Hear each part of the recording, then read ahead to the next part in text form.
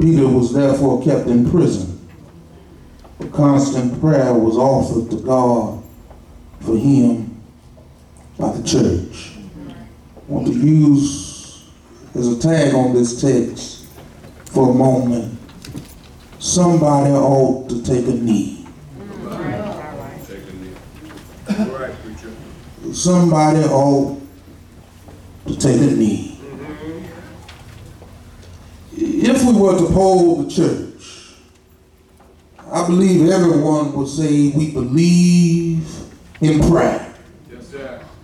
If we were to gauge and poll the congregation, I think everybody's hands would go up if the question was raised, do you believe that prayer changes things? Yeah, I often wonder, do we pray like prayer changes things?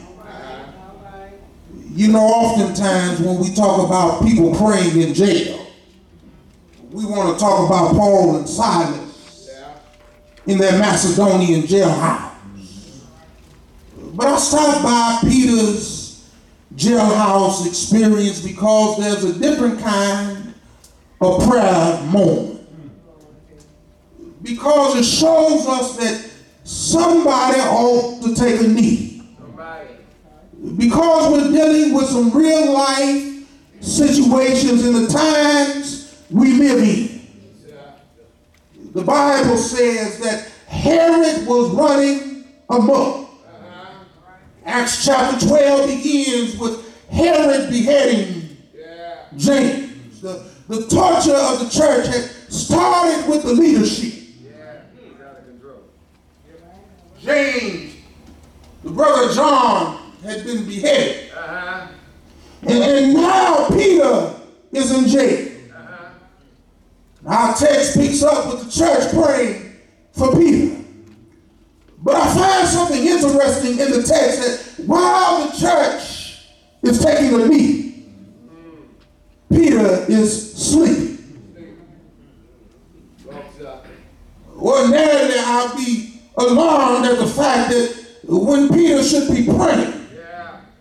Because honestly, when you are in a bad place, you ought to be praying. I realize that going to sleep at times of prayer is not a strange place for Peter. The Bible says that when Jesus was praying during the transfiguration, Peter was sleeping. Peter is no stranger to sleeping when you should be praying. Because when Jesus was praying in the Garden of Gethsemane, Peter was sleeping. I find it often that there are people in the church that when we should be praying, y'all should be praying with me, but I believe that when we should be praying, we are sleeping. Can I search the room because we have this disease that happens to us in the African American culture? You see, there's this disease that happens that after you consume some stuff. Say that, sir. Y'all ready to pray with me now? After you consume some stuff, you get sleep.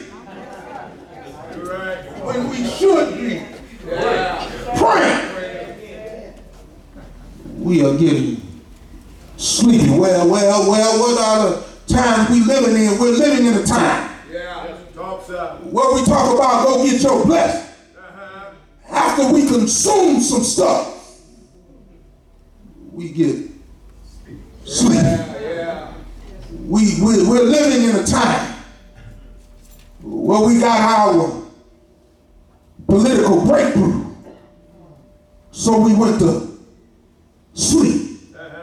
We're living in a time where we got all that we wanted and then we went to sleep.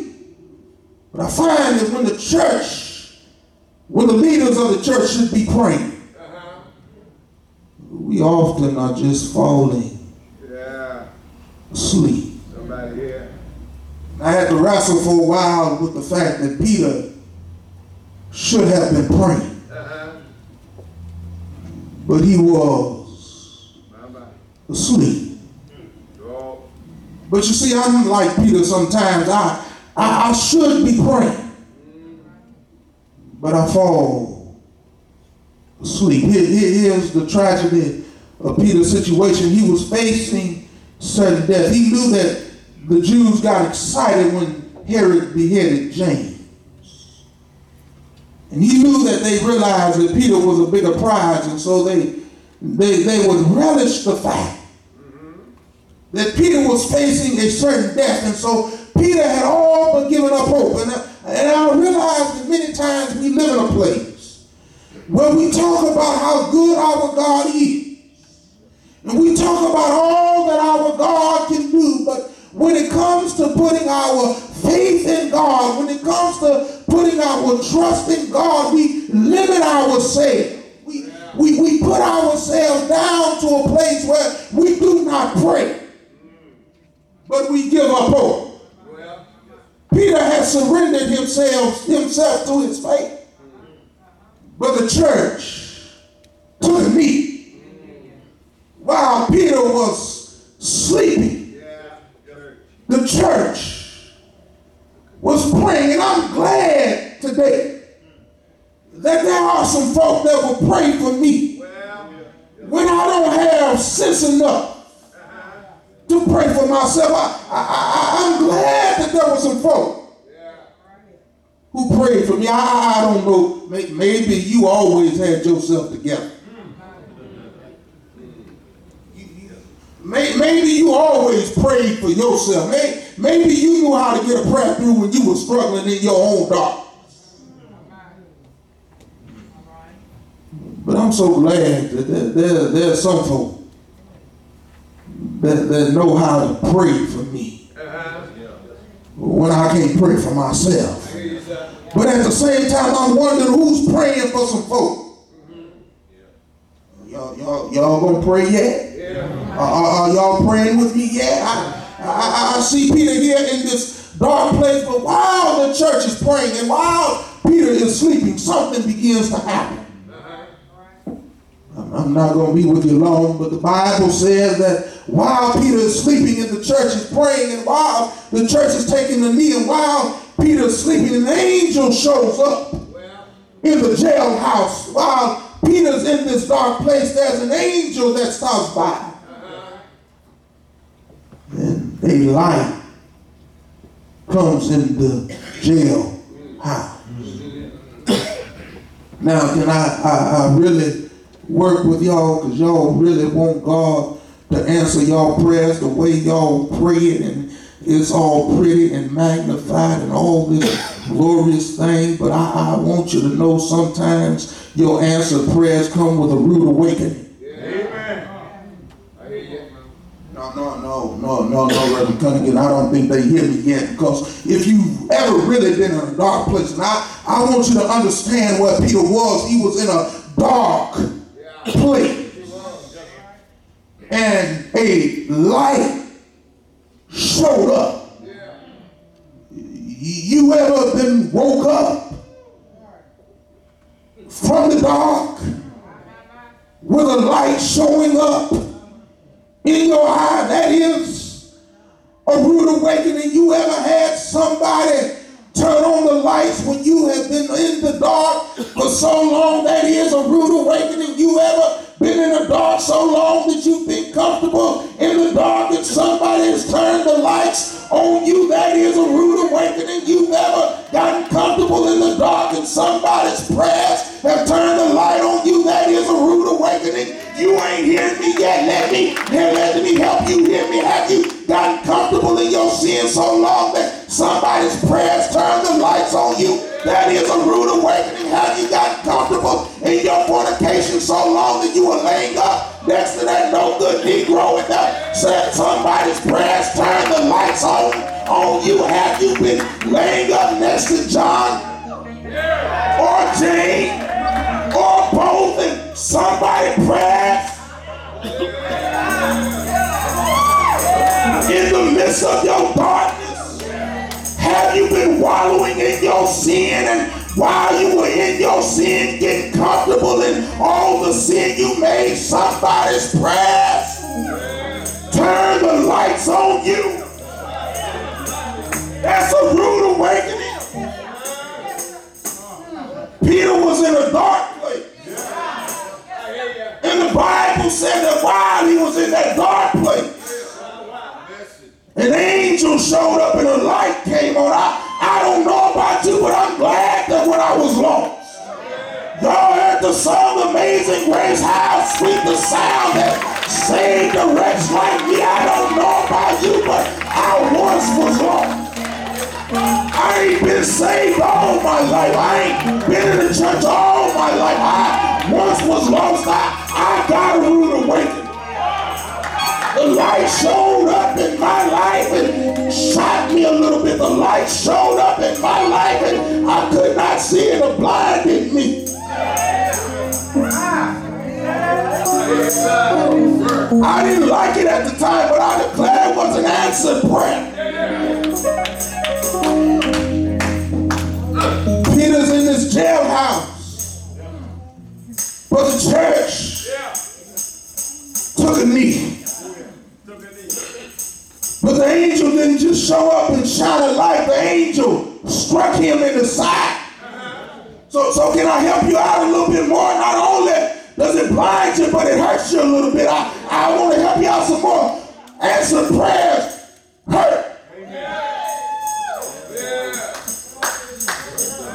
It doesn't always feel good. I know you want to shout a little bit, but sometimes when God answers a prayer, it comes with some pain. Y'all don't believe me? Go back and ask Jacob. When Jacob was wrestling with an angel, the Bible said that an angel hit him in the side. And Jacob began to walk with a limp all of his life. And so every time Jacob leaned a little bit, he was reminded of the fact that the angel had hit him. I don't know about you, but every now and then, there's a limp in my side that reminds me of where I was. It reminds me of who I was. It reminds me of where the Lord has brought me from. I am an answered prayer, but it hurts. Yes, God brought me out of some stuff, but it hurt. Yes, God delivered me from some stuff, but it hurt. Yes, God brought me out of the jail cell, but it hurt. He gave me a painful dose of the reality of the state I was in. I had to get hit, so I would leave the mess I was in. Understand, Peter was asleep. And so the angel hit him so he would wake up. You see, too many of us are comfortable sleeping. And so every now and then the angel would hit us. But that comes with some pain. But I'm so glad that it doesn't leave us like that. Because the angel tells him you got to get dressed right now. Can I try to help you again? I'm hurrying to my seat, but answered prayers require our response. It ain't just enough for God to just hand it to us. The angel did not carry Peter out of the jail cell, but the angel told him to get dressed. Put on your clothes. Put on your shoes. And he led him out and opened the door. But he could not get delivered until he was willing to walk out of the door. Let me see if I can bless you today. Some folks need to walk out of the door. the text with me. The angel took him beyond the guards. But the author of Acts makes it clear that they passed by an iron gate that was not supposed to open under any circumstance. You're not really hearing me. It was not supposed to let anybody out or in, but when Peter showed up, the gate just opened. You're not hearing me yet. It just opened. A door that wasn't supposed to let anybody out or let anybody in. When Peter showed up, the door just opened. But there's a problem here. Peter thinks it's just a dream. Y'all gonna pray with me now? Maybe y'all gonna start praying with me. Some of us, God is doing some stuff for us, but we can't see the reality of what God is doing because we can't imagine God opening a door that's not designed to open. What do you mean? I know I got some retired police officers in here, Pastor Cunningham, and I know the jail is designed.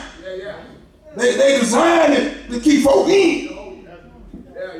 Y'all gonna pray with me?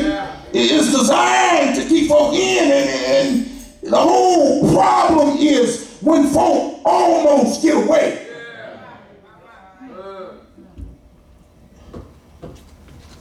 When God opens a door, now can I make it plain for us? There are some things that we are dealing with, we have been dealing with in our lives that are designed to hold us down, designed to keep us confined. But when God opens a door, the Bible says that God opens doors that no man can close, and he closes doors that no man can open. God says, I will give you the keys to the kingdom. Whatever you bind on earth shall be bound in heaven. Whatever you loose on earth shall be loosed in heaven. But you have the key.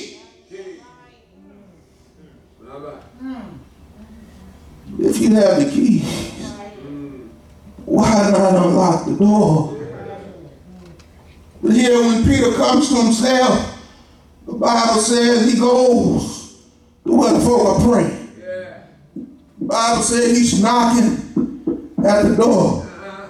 Now here's the problem with some of us that I hope to correct on today. He goes and he knocks at the door, and a young girl comes and she sees Peter. She knows that God has answered their prayer. She knows that the church had been praying all night long that the Lord would deliver Peter. But young Rhoda got excited. And she started shouting, thank you, Lord. She started shouting, hallelujah. She started shouting, God is good. And she ran back to the church. Started telling folk, God has made a way. And they started telling her, you're crazy. They started telling her, you lost your mind. They started telling her that God couldn't do it. We were just going through the motions. We were just praying because that's what we've been told we were supposed to do. And I stopped by because I believe the church prays because we've been told we're supposed to pray. They told her that it must be an image of what God can do. It looks like God answered our prayer, but it can't be that God answered our prayer. I want you to know that there's some folk around you that might want to convince you that God didn't do what God said that God would do. But if you take some time to look at God's track record, I'll stop by to tell you God answers prayer. I'll stop by to tell you that if you take a knee, if you believe in prayer, if you believe that that if you call on the name of the Lord, if you believe that if you call on his name, that he will give you what you ask for, if you believe that if you call on his name, that he will do it because you call on his name. If you believe in the power of prayer, you ought to go and take another look, because I declare God answers prayer. And you want to know how I know God answers prayer?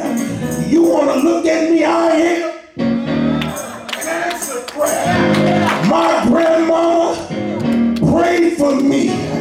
I didn't know that she was praying, but my grandmama prayed for me, and her prayers outlived her when they died. When she died and they put her body in the ground, her prayers were still on me. And years later, I'm standing here knocking at your door because I'm an answered prayer.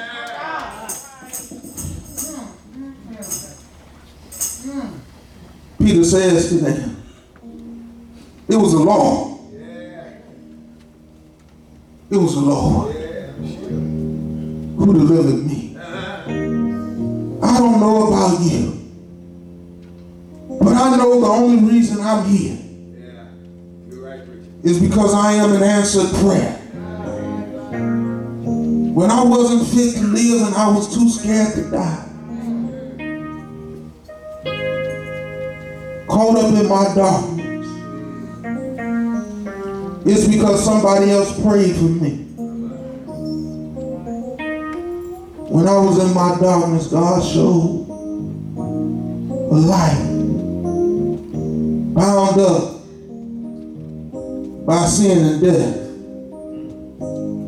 God calls me to see his light. God struck me. Then God calls me to get up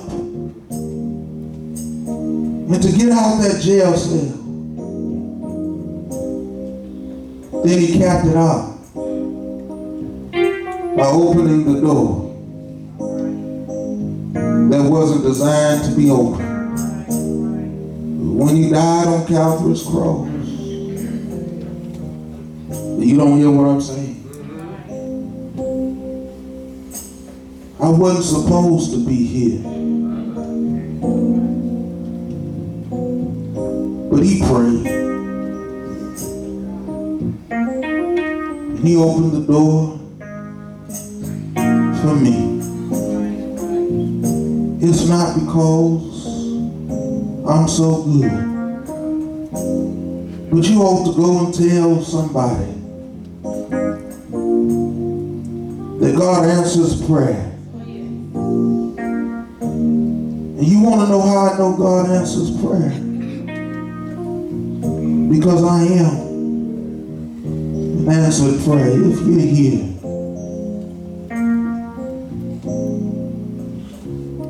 I want you to look at your life. I want you to find that intersection